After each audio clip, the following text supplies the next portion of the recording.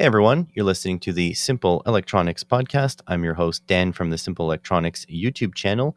This episode is sponsored by PCBWay. More on them later on. Today I've got a very special guest, Tim. How are you, Tim? I'm doing very well, thank you.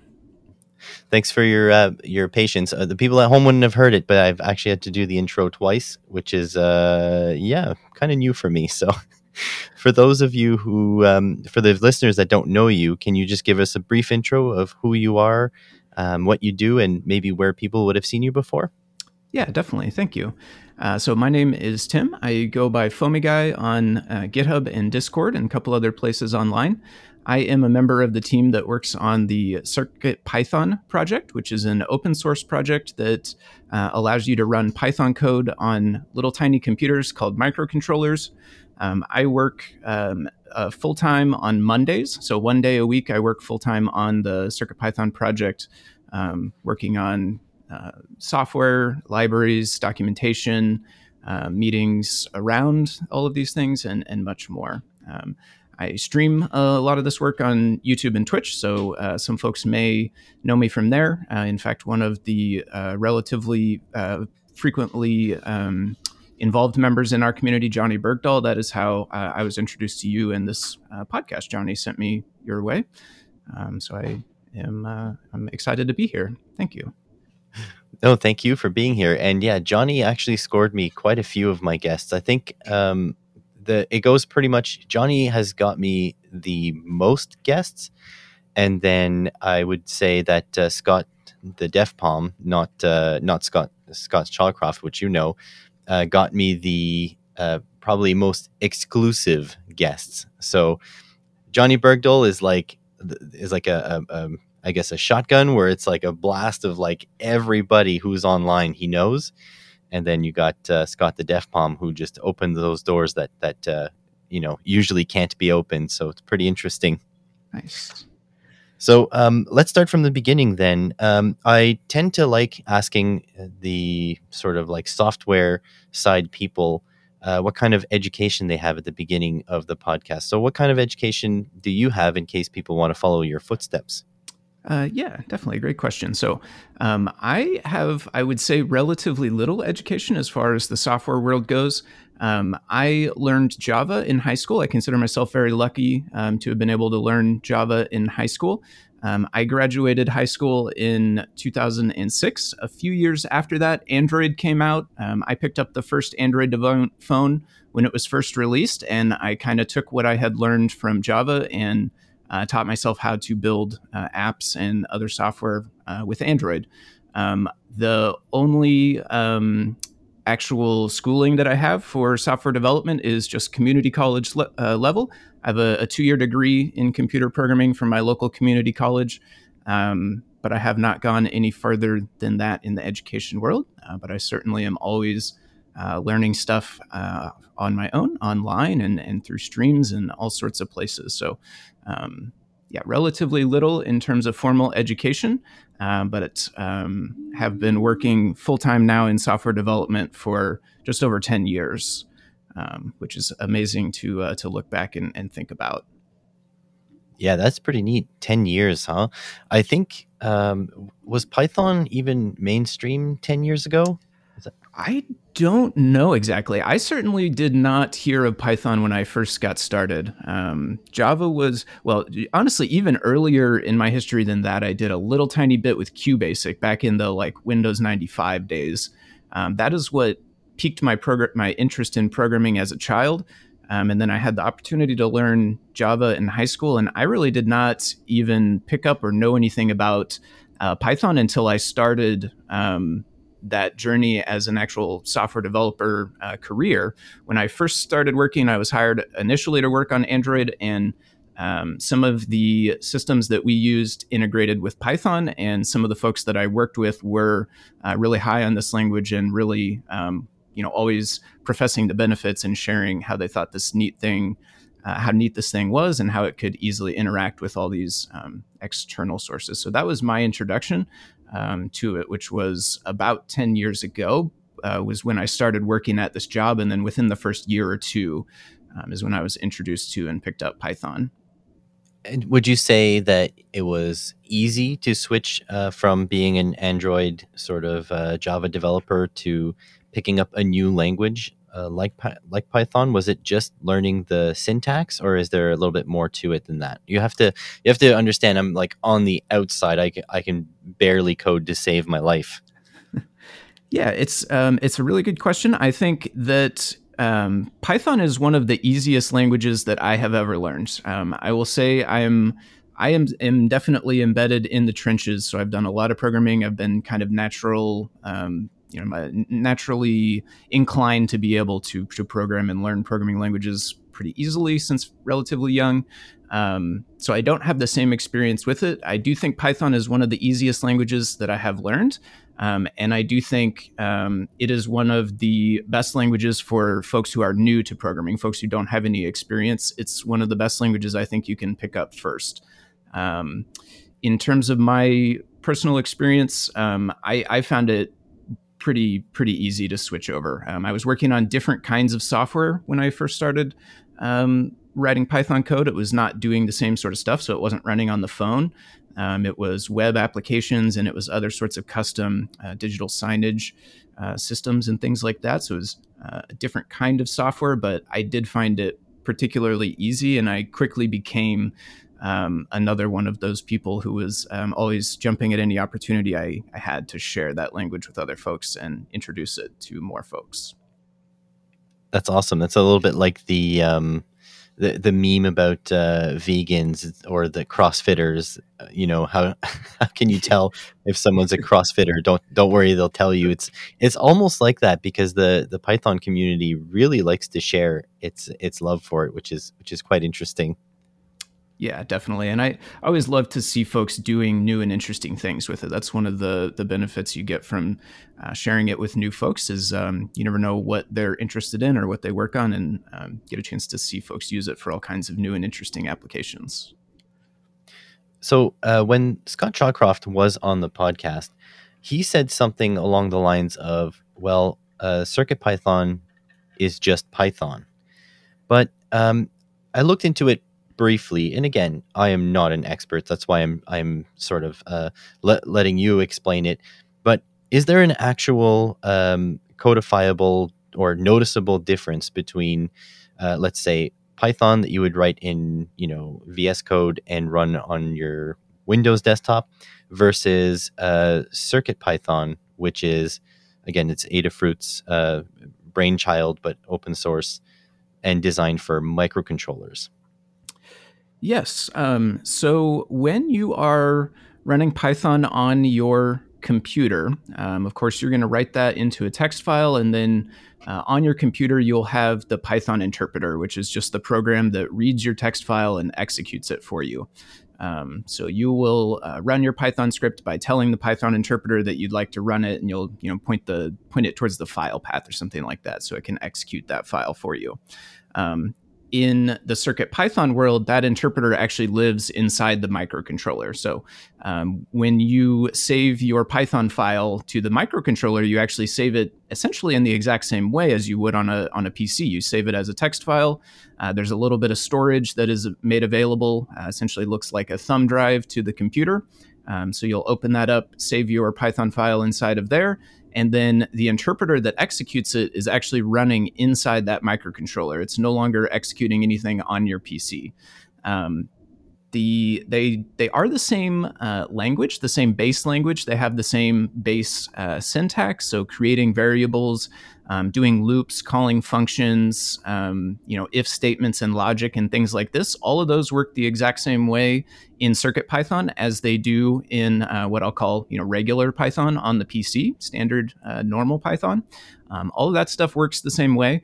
The main actual nuts and bolts differences are going to be more to do with higher level libraries and stuff. So Python on the PC is a wonderful thing because there are lots and lots, probably thousands and thousands, and maybe even more. I don't know the count, but there are loads of libraries out there for Python that allow you to interact with various things. So, if you want to sit down and write a Python program that interacts with YouTube or Twitch, for instance, there will be a library out there that helps you do this. In fact, there will probably be a number of them. So you don't have to build everything from the ground up. You can go and find some library that interacts with some service online or some particular piece of hardware, or does something that you're interested in doing. These libraries are really the meat and potatoes of how you get stuff done in the Python world. And not all of these libraries that work on PC Python can just be taken over to work on CircuitPython. So there are many libraries that exist for normal PC Python that are either too big or interact with different kinds of things that are not available to the microcontroller, and so it's not possible to use those sorts of things. I would say that's probably the kind of biggest difference that people run into. We have new folks come in all the time, and it's one of the questions that comes up is like, hey, I have this Python script that I made for my computer, and it downloads this thing from the internet, or it uses this API, and now I would like to put it on the CircuitPython device. How do I do that? How can I take this library and put it into there? And we end up having to explain to folks like it depends on what it does. You're probably not going to be able to just use the normal Python library. However, depending on what the thing you're trying to interact with is, it's very possible that at the core of it will be some API or some protocol that you could interact with from CircuitPython. You'll just have to kind of build your own library or adapt the one that's there to make use of the stuff that's in CircuitPython. So sorry, that was kind of, I think, a long-winded answer, but I think that's the primary difference is the libraries that you can use with regular Python. They do not necessarily just work with CircuitPython. You have to use CircuitPython libraries with CircuitPython and regular Python libraries with regular Python. Just a quick interruption to talk about this episode's sponsor, PCBWay. PCBWay has been a long-term sponsor of the channel, and I think they're a good match for my channel because they provide quality PCBs for a reasonable price. You can get boards manufactured up to 100 mils by 100 mils for just $5, including shipping to Canada, $15 US, including shipping to USA, $12 US, which is incredibly cheap for professionally manufactured PCBs. I can personally attest to the quality of these PCBs, and so if you want a circuit immortalized forever, check out PCBWay.com with the link in the description. Now back to the conversation. I don't think it was long-winded at all, in fact. And anyways, we're allowed to here on the podcast. This is like our one medium on the internet where we're allowed long form. It's this and audiobooks. That's all you get. True. Yeah. So, no, I really appreciate that. Let me take a quick stab, though, at trying to explain what a library is. So as far as I know, a library is just a snippet of code that the user does not have to rewrite. You can just interact. Like, let's say you wanted to do a certain feature, you wanted to add a certain feature, you could add that library into your code, and then your code would go and sort of like talk to the library, which is just a piece of code that's already written that you don't see. You just add it with your file, and the library will either do the function that you want to do or return you a value, like do calculations for you. And so it makes your code a lot simpler. It's basically using other people's code to interact with your code. And the problem with that is that you have to take all that code in that library and store it where the code that you've written is. And that's the issue, right? Microcontrollers don't have a lot of sort of disk space, so to speak, but it's flash memory. Is that about accurate? Yep, I think you are on the right track. Everything you said is true. The space is definitely one of those limitations. There are a few other limitations, but your description of kind of what a library is and why you would use it and how it's helpful are spot on. Yeah, for sure. Excellent. That's actually one of my goals to learn coding is so that I can sort of de-obfuscate what's going on behind the scenes, because I think there's sort of like a double issue, so to speak, with learning to code. Is the libraries, if they're too good, which they tend to be in something like something that Adafruit produces or something that Arduino is involved in, if the libraries are too good, I feel like it obfuscates too much of what the process is, and so the code becomes super simple. And so you can get a lot accomplished, but I feel like you don't learn as much as if you understood what the library is actually doing behind the scenes. And so maybe I'm just complaining for nothing, but the way my brain works is I can't just, tell, a NeoPixel to go green, right? Or for the fifth NeoPixel in the line to go green. I would love to know how that's actually done. And that's one of my goals, to learn coding so I can actually understand what's going on in that library, like being able to open the library file, read that code, and understand how those things are functioning. I don't know if you're at that point, because I don't know how complex these things actually are, but that would be my goal. Yeah, that's awesome. I'm definitely pro folks that make it their mission to kind of understand this stuff and break it down and explain it to other folks in a way that they were able to understand it. I think everybody definitely learns things differently, and programming is a tricky kind of thing to learn. So that's nice to hear. It's always, like I said, nice to hear folks who want to help share that knowledge with others in the way that they found helpful to learn it. And speaking of that, so Adafruit is known for these actually really nice either boards or board add-ons like hats or accessories to make sort of the electronics coding side of it a little bit more interesting and a little bit more useful and a little bit more simple. So I'll give you an example of what I'm talking about for those listening at home. If you go buy an Arduino Uno, for example, so you get a microcontroller and you get a bunch of pins, which is fantastic because then you can just take those pins and break them out into a breadboard or whatever and connect LEDs. Adafruit to me is more about sort of integrating things together. So you get a board like the Circuit Playground Express, which I have one here, and it actually has peripherals on it. It has some NeoPixels, it has a couple switches, has a accelerometer, etc. And we were talking on the pre-show that I had trouble. Actually, my wife had trouble getting started. Like, have that board in her hand, and she really didn't know where to go to make things happen. And you actually had quite a few places to direct newcomers. And so, would you mind just going through the process, like what somebody who's completely new to code should probably do once they receive their shiny new Adafruit board? Yeah, definitely.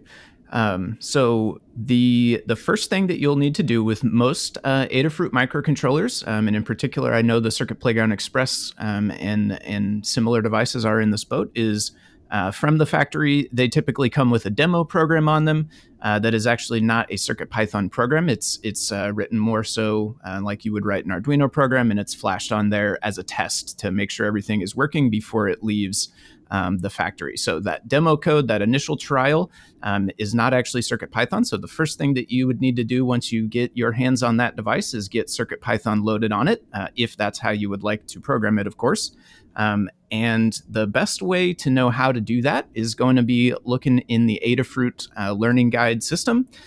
Probably the easiest thing to do for folks is whichever device you got. So, for example, the Circuit Playground Express is one of these microcontroller devices. On the Adafruit's website, on the same site where you can purchase that device, if you scroll down towards the bottom of the description, there should be a link in there that's going to take you to the Learn Guide for that particular product. In the Learn Guide for each product, there will be pages that tell you all the information about that product, like the hardware, the pinout, how, which pin does what, how it's all exposed, what you're able to do with each one, all of that sort of stuff. Also, those guides will contain the setup information. So they will show you how to get your board plugged into the computer. They'll show you what to press in order to get to the bootloader mode. Typically, that's just like a double press on the reset button for most boards. Once you get to your bootloader, you'll then be able to install CircuitPython, which is basically just copying a UF2 file which you download from the internet. CircuitPython.org/downloads is where you can get that. You punch in whatever device you have, and there will be a couple of downloads there for the latest versions. You copy that UF2 file, just copy paste it right onto that bootloader, which will show up as a thumb drive on your computer. That is going to take a few seconds, blink a few LEDs for you, and then once that's finished copying, the board will automatically reboot, and at that point, it will be running CircuitPython. So the next thing you'll see is the CircuitPy drive. Again, that will show up connected to your computer just like a thumb drive. So you'll essentially see like a, new storage device or whatever, right? On that storage device, there will be a code.py file, although it probably won't have very much in it. There's, I think, just like a print hello world or something like that that gets put in there by default.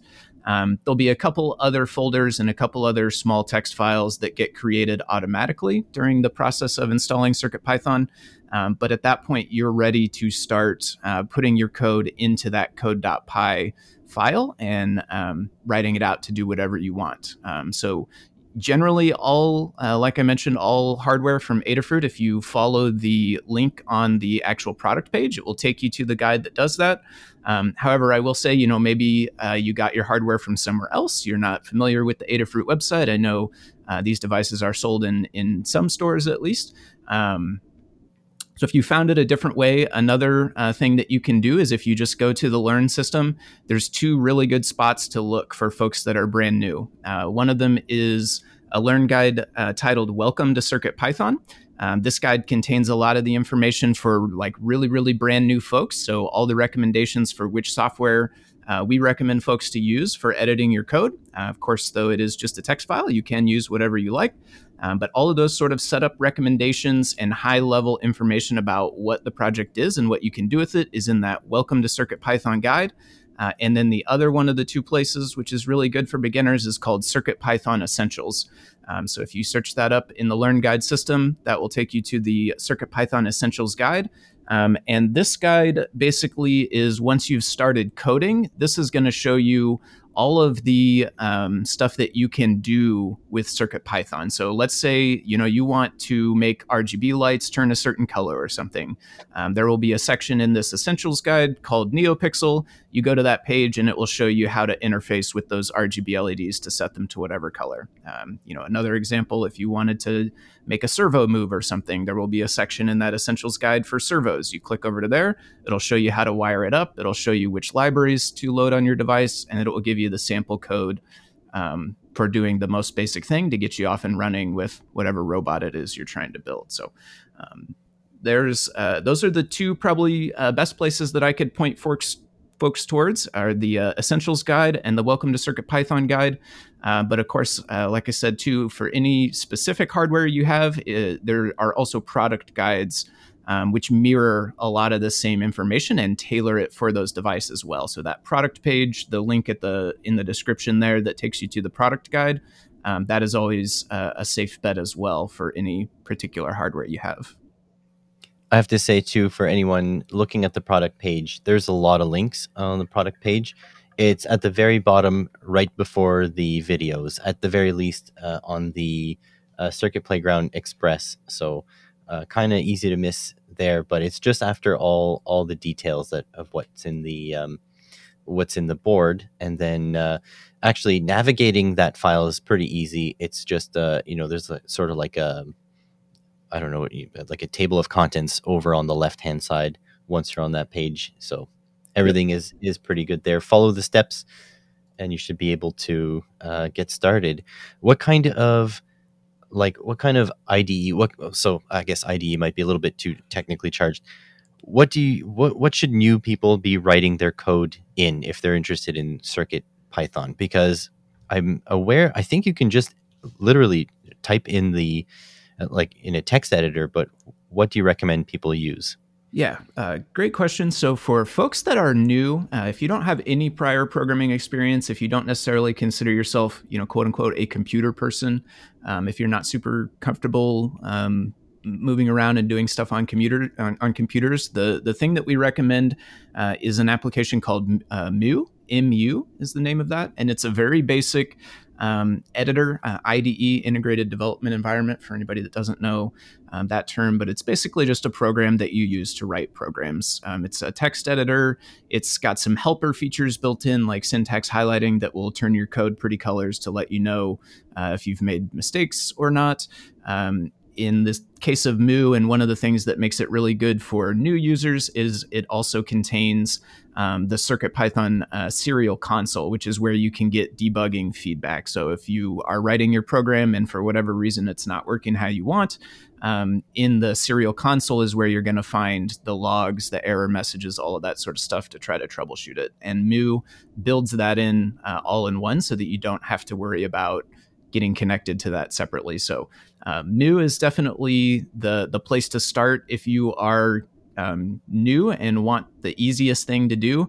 I will say for me personally, I don't use that one as much. I tend to use an IDE called PyCharm, which is a fully featured IDE made by, I think their name is JetBrains, but they're actually the company that made Android Studio, which is the authoring tool for Android apps. That's how I found out about them. That's how they got me into their ecosystem. And then I found that they had a Python specific IDE, and I started using that, and I've been using that for many years now. And I find it quite nice. It's definitely really good if you are going to be kind of the next level up, so to speak. So, if you're just interested in making a CircuitPython project, and not getting involved much beyond that, then Mu is definitely the place to go. But if you're interested in maybe contributing to CircuitPython or working on the open source software portions of it, then a more fully featured IDE that has integration with Git and version control and things like that can definitely make your life a lot easier.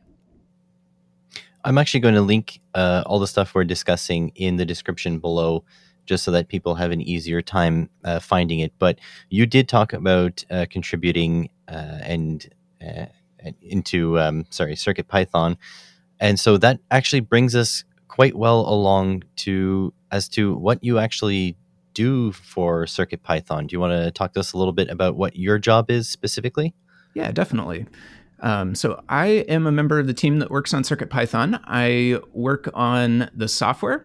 Generally, so I work full times on CircuitPython for Mondays, 1 day a week. So today happens to be a Monday when we're recording this. So I'll look at kind of my average day, so to speak. I will be doing PR reviews. So when members of the community want to contribute code into the project, they will submit that as what's called a pull request on GitHub, which is basically just them saying, "Hey, I wrote this new code, and I would like to share it and potentially have it included in the library or in the project or whatever." So I will look through those things. I will be testing stuff out. I'll be looking over code, doing reviews, trying to figure out if there's any issues or if there's any things that need to be done differently or changed or any of that sort of stuff. So that is like a big part of my Mondays, is going through all of the CircuitPython libraries, the Python code, the libraries, just like we were talking about before, looking through all of the contributions and just testing and reviewing that sort of stuff. Beyond that, though, that's kind of like a good chunk of my days week to week on Mondays.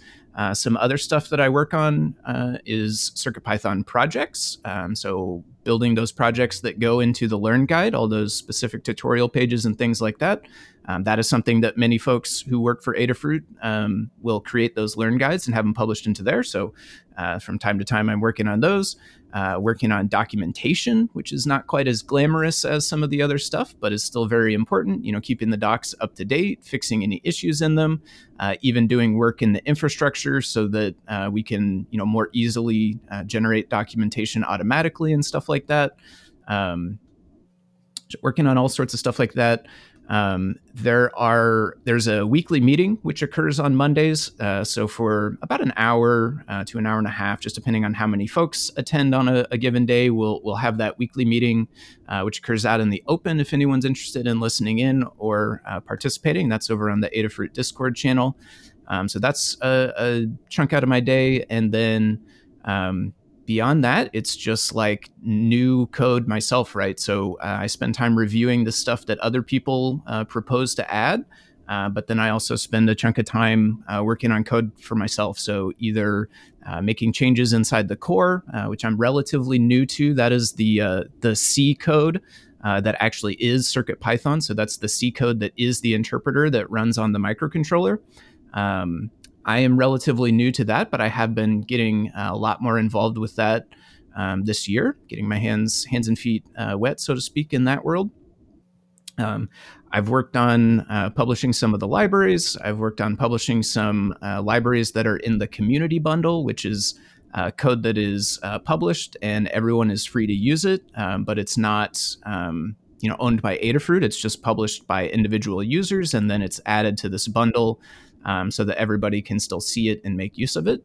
So all kinds of things like that, but yeah, I would say the most typical things I'm doing are either reviewing contributions, making my own contributions, or working on some of the periphery stuff. I run the meeting every few weeks. We have a rotation of folks that run the meeting. So when it's my turn to do that, then I will host, do that sort of stuff. But those are the kinds of things that I tend to get up to on Mondays when I work for CircuitPython. I really appreciate you talking about how you're working on sort of the interpreter side, where the Python gets turned into, I guess, machine code. I assume is that accurate? Yes. So I will say I am still relatively new to all of that stuff, and so I can't necessarily. I will say fair warning. Like what you get is my interpretation of it. So I believe you are correct. But I can certainly be wrong as well. But that's literally what I'm thanking you for, is being honest about the fact that you don't know everything, and you're still good enough to get paid to do the work. And this is something that I feel like I myself have struggled with it, and a lot of people in my audience have struggled with it, feeling like they need to know 100% of the job before they go and apply for the job, which I think is nonsense, because the whole point is to be competent enough to figure out anything on your job, right? You're not supposed to be the expert walking through the door. You're supposed to work towards being the expert. And I think more important than, a deep visceral knowledge of whatever your job entails is the ability to be adaptable to whatever your job throws to you. And I really appreciate when people, are in jobs that people, students would be looking at saying, wow, I wish I could do that for a living.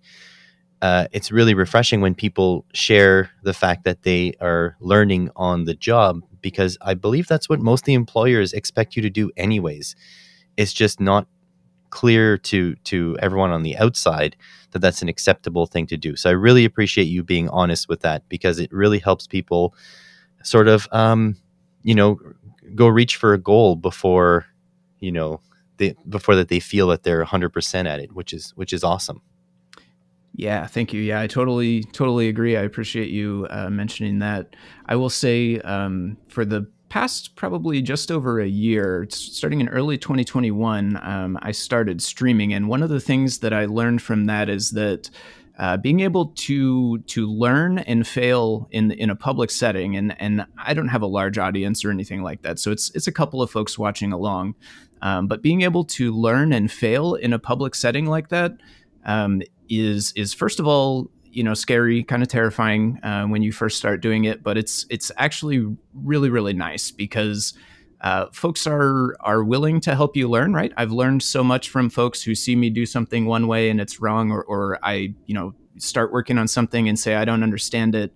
And I've learned so much from the audience being able to give back in those moments.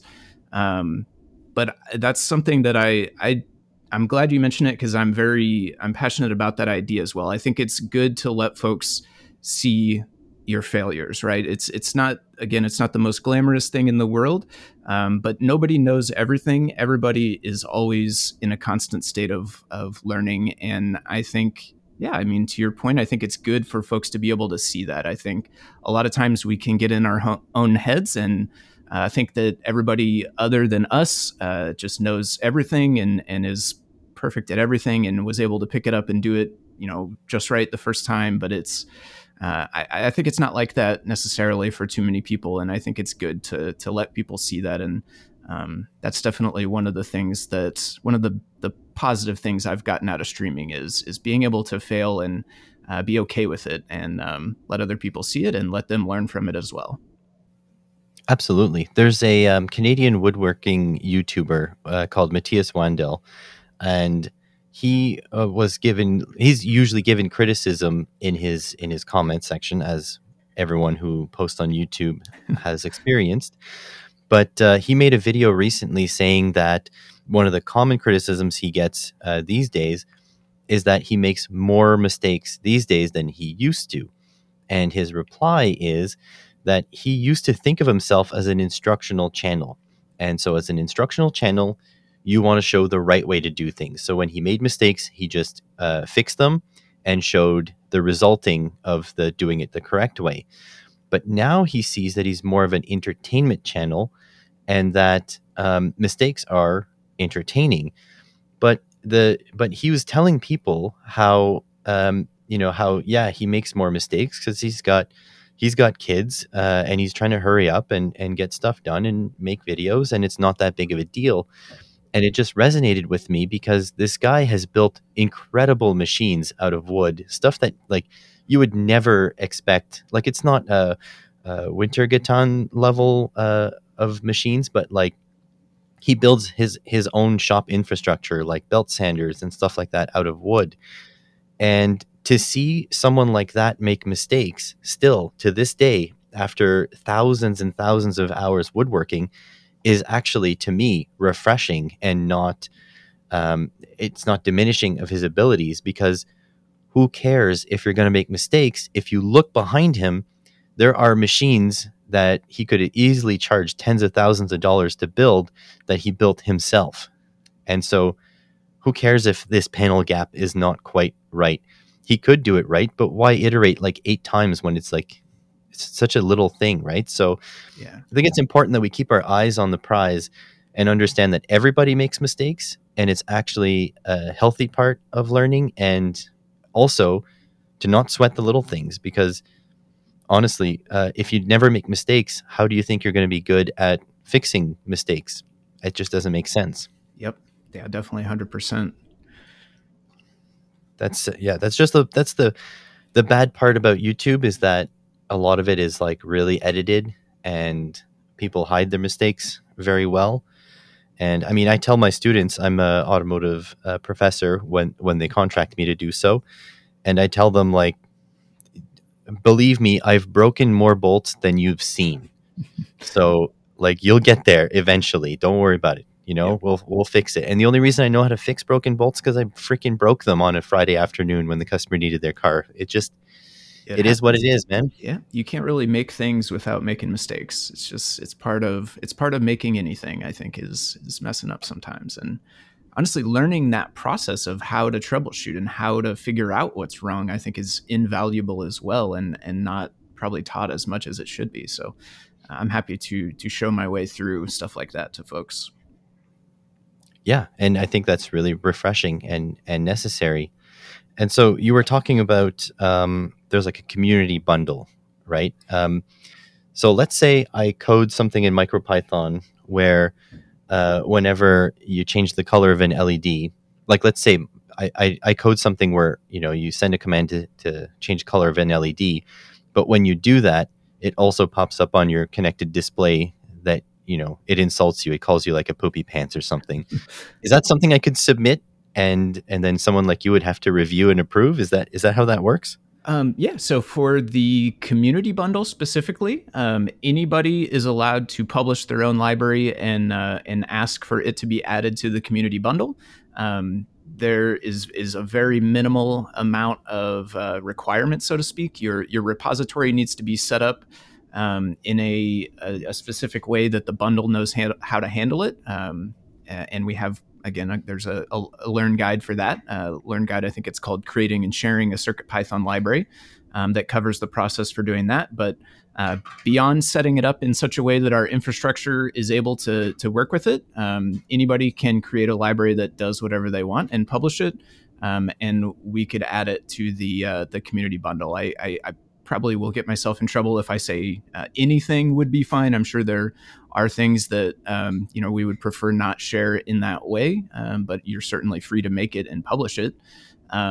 but pretty much anything that's not derogatory or anything like that is going to be fine for the community bundle. And so I would say something like that, even insulting on the screen, like I find that kind of amusing. I don't think there would be any issue with that. So you totally could make that. You could submit it as a pull request to add it to that community bundle. And then, yep, that would be one of the things that comes across my desk on a Monday. I would see it in the list there and try it out, look it over and approve it. And then it would be listed in there. And then once it's in the community bundle, one of the upsides to that is it will then be available to download as part of the bundle from circuitpython.org. There's also a command line utility called Circup, which is a way to install libraries on your devices. That's very convenient if you are familiar and experienced with computers and terminal interfaces.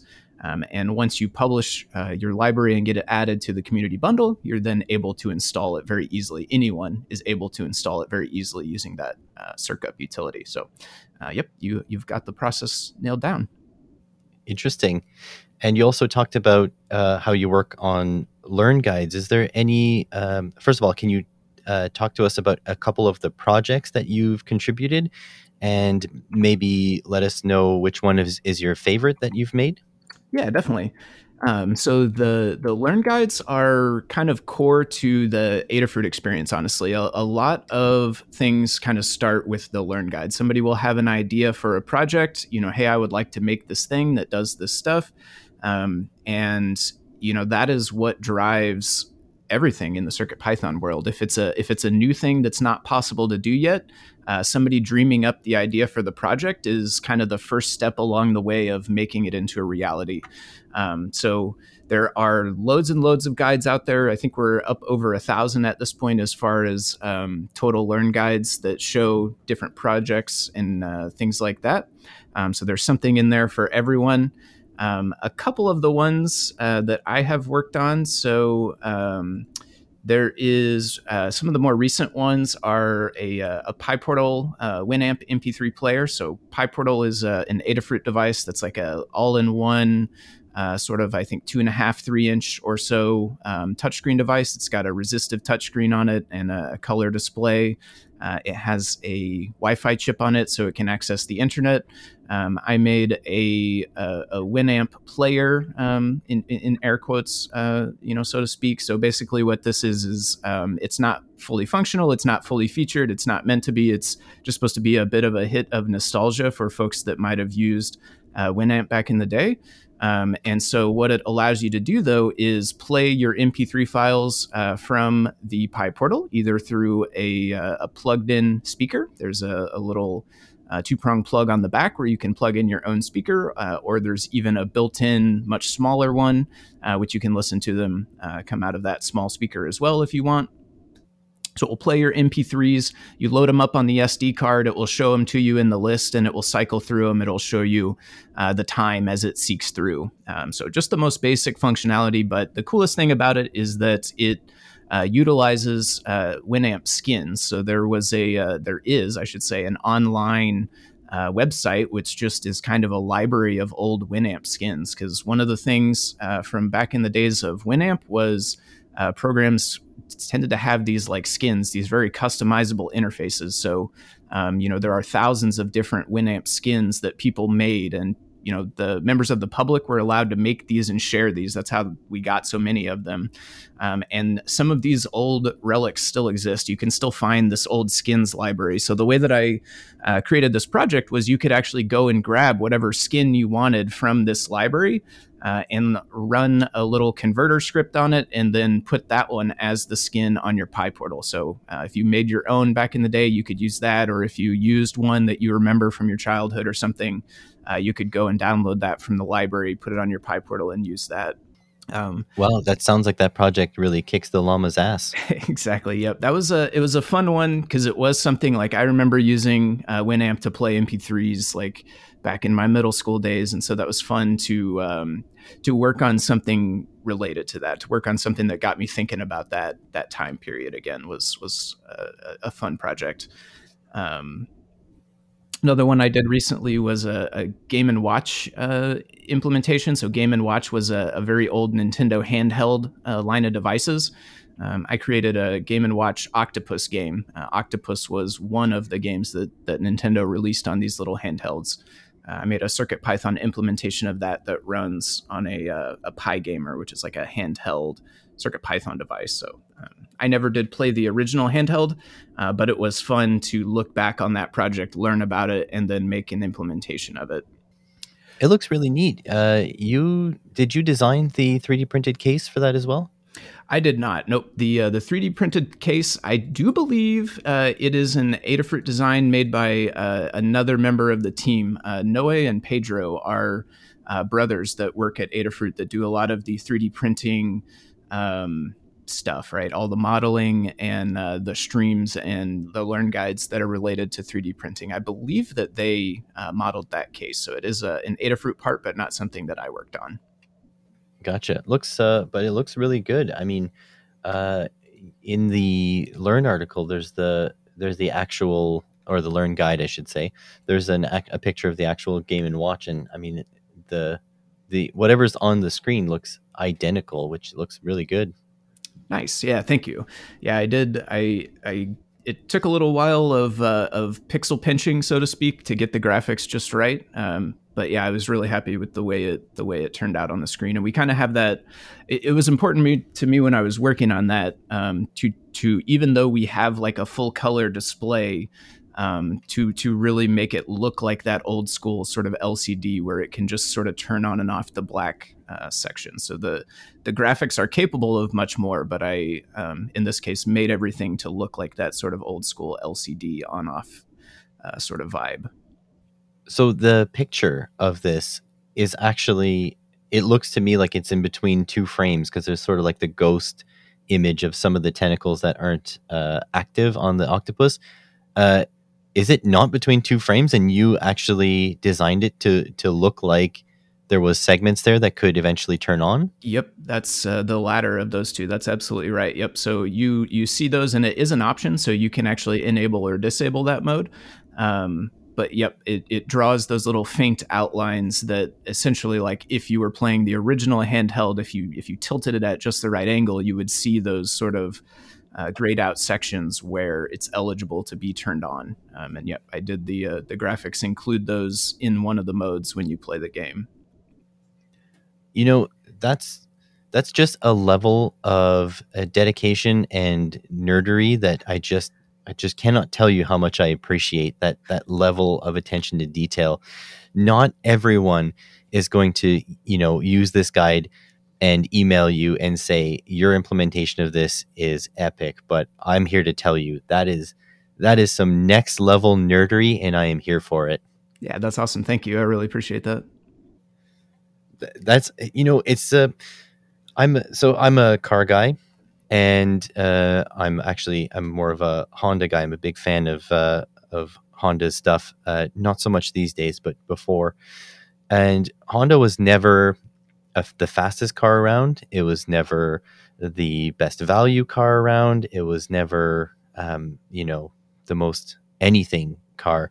But what I really appreciated about Honda's designs from about the mid 80s up until the early 2000s is the attention to detail.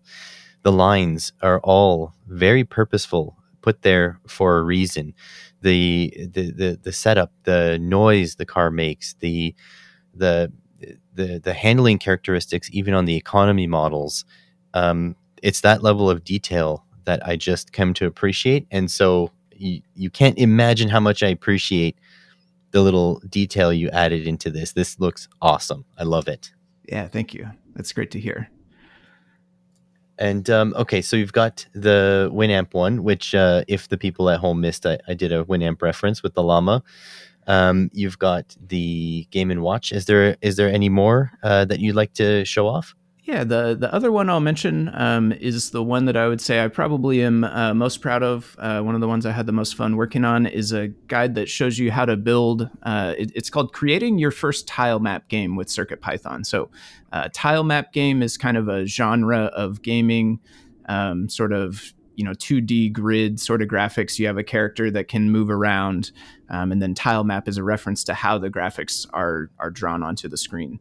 And so this guide, it walks you through the process of creating a sample game, but even more than that, really what it's aiming to do is give you the tools to create your own game. So throughout the guide, it lets you make a game where you move around Blinka, which is the CircuitPython snake character.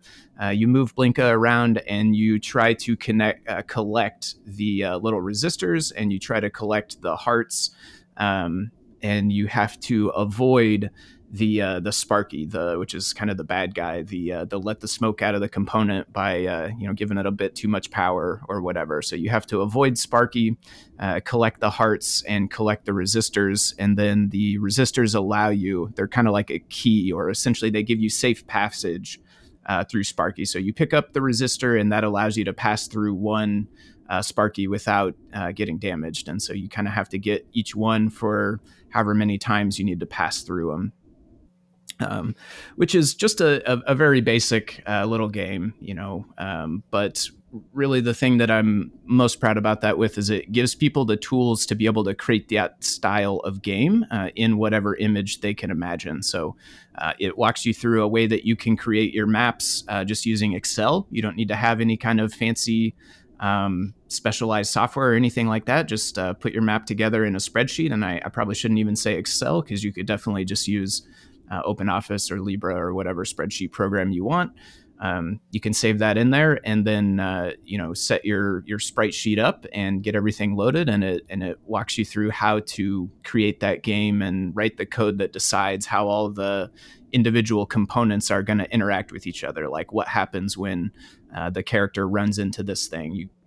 Shows you how to set all of that sort of stuff up in your code. So that's definitely, it was a while ago now when I worked on it, but it's one of the ones I look back on fondly. And it's one of the ones where I've got a kind of a more advanced one in mind that I hope to do one of these days.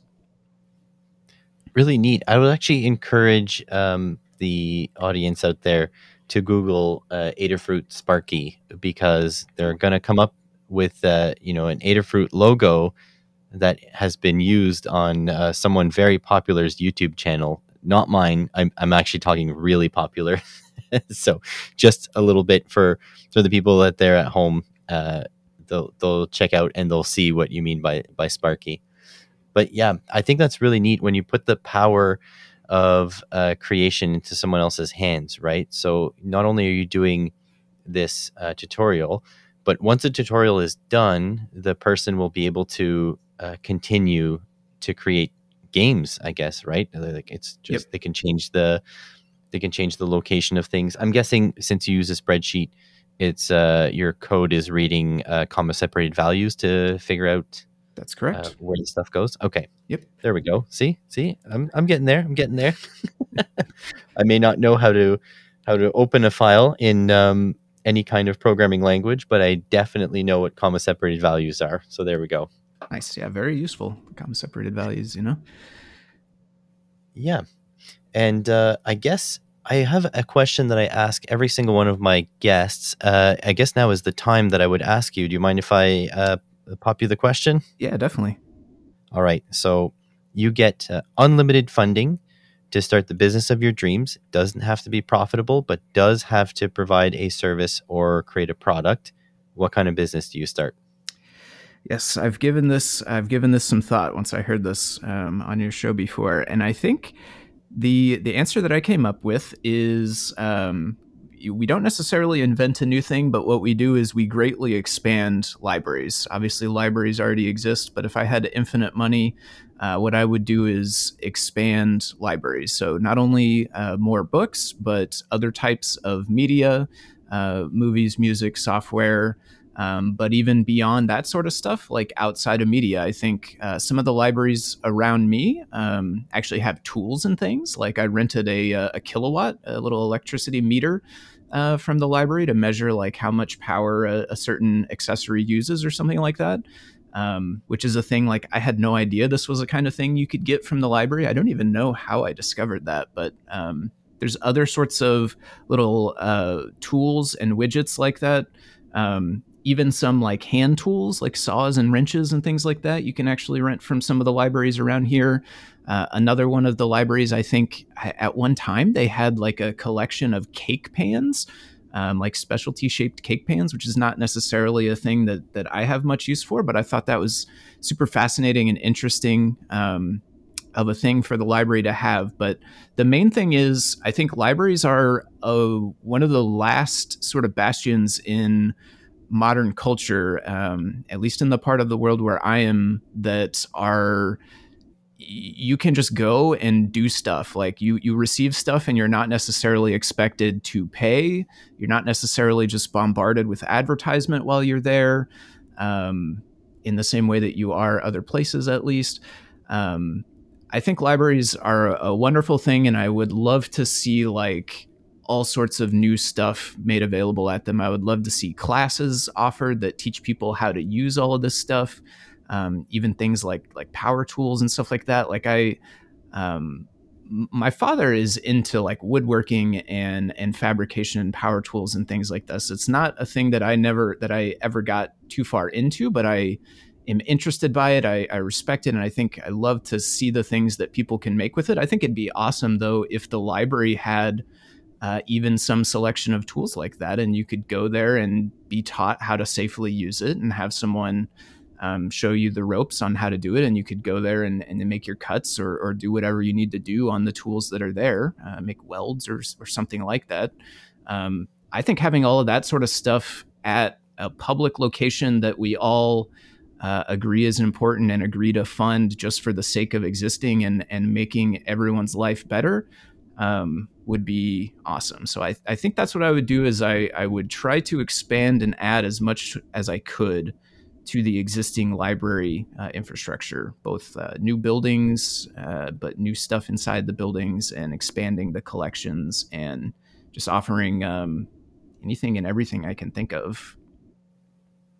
Yeah, that's really cool. That's actually a really cool twist on a lot of makers I have on here. Want to start maker spaces, but it's true that libraries are already taking up some of these services, and yeah, you could rapidly expand them.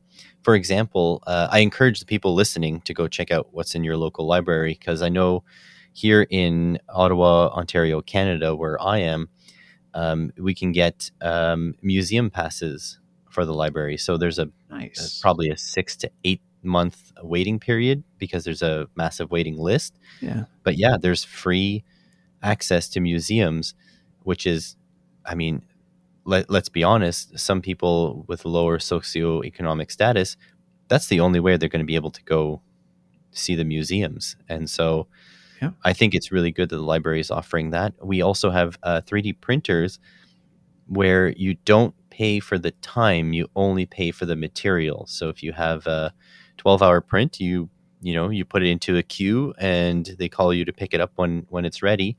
And if you think a kilo of filament up here in Canada is about $20 to $30 for just regular PLA. So if you're using a couple hundred grams, it's only going to cost you, under $10. And to have a bespoke piece of something that you've either downloaded or created yourself, that's an incredible value. So yeah, check out what's in your local library. I totally agree with you. Yep, definitely. My local library has got the makerspace going on with 3D printers as well. And I know for a while we were lucky enough that there was a big local company that was even sponsoring the filament, so you could even go and print stuff out literally for free. I don't know if they're still doing that, but for at least a few years they were doing that around me, which was really cool.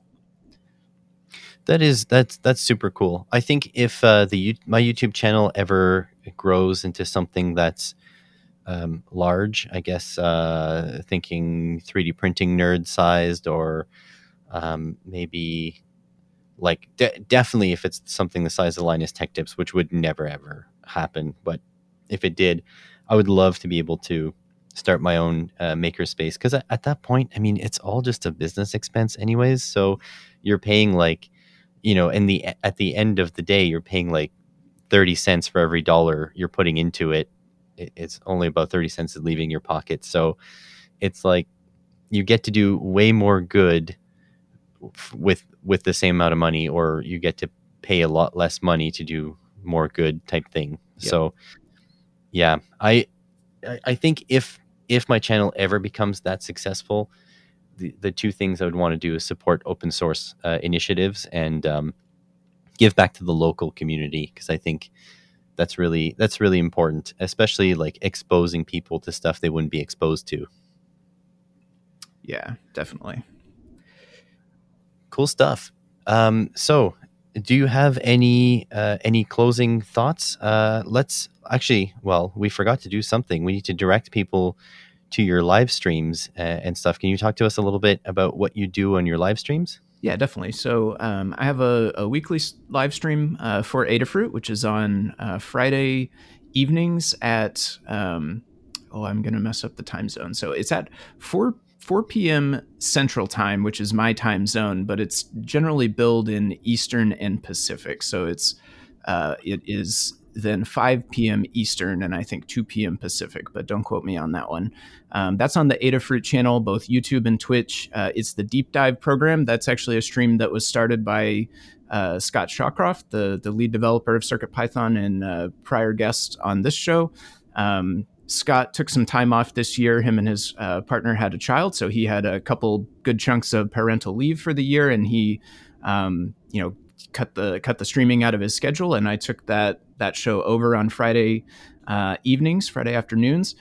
During that show, we're working on whatever I happen to be getting into for the week with CircuitPython. So often it's the exact kind of stuff we were talking about earlier: PR reviews, development of new libraries, testing of new things. Trying out the latest and greatest stuff. That's the kind of stuff we do on there. I stream on my own. FoamyGuy_Twitch is my own channel. On the weekends, typically Saturday morning at 10 a.m. Central Time is kind of the one sort of set schedule time I have each week. But I pop on here and there throughout the week as well. And that tends to be, again, the same sort of stuff, just reviews, working on whatever projects I have going on, testing out new CircuitPython stuff, building circuits to test some new PR or whatever is on the desk for that week. So if folks are interested in kind of the other side of the coin of what happens after somebody makes a contribution to open source code, like where it goes from there, that's the kind of stuff that you can see pretty typically on my streams.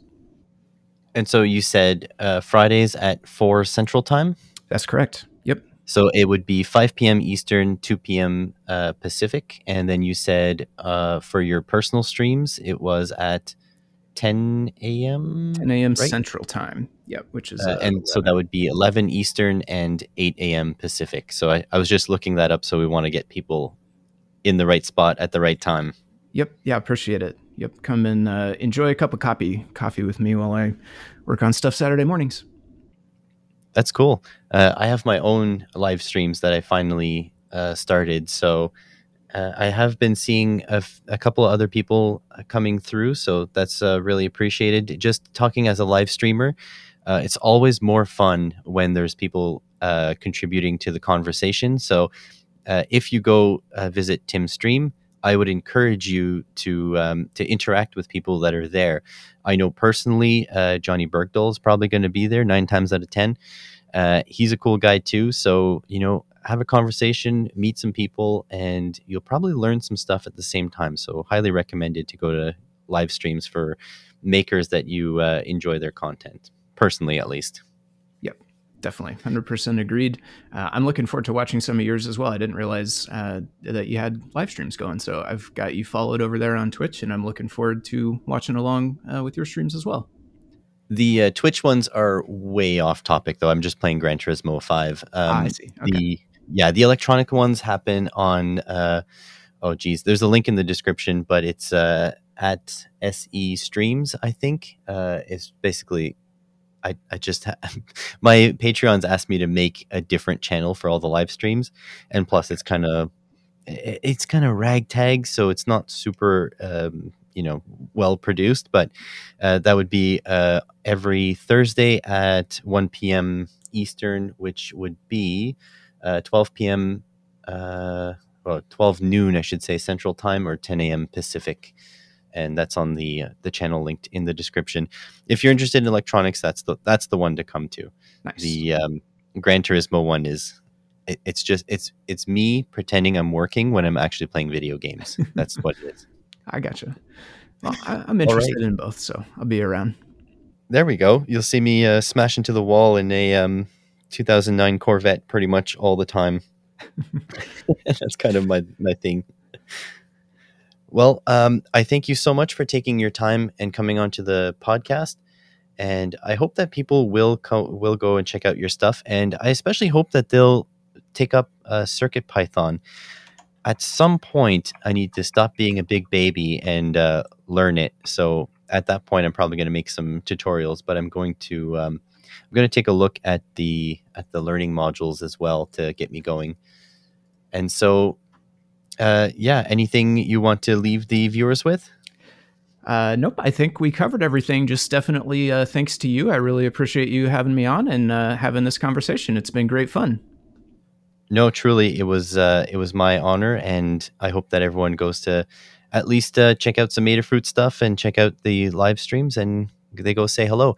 Make sure, guys, if you go to the live streams from this podcast, make sure to let Tim know where you heard of it, because that's always cool to know where the viewers came from. Yeah, definitely. Thank you. Thanks for watching, everyone. We'll catch you on the next one.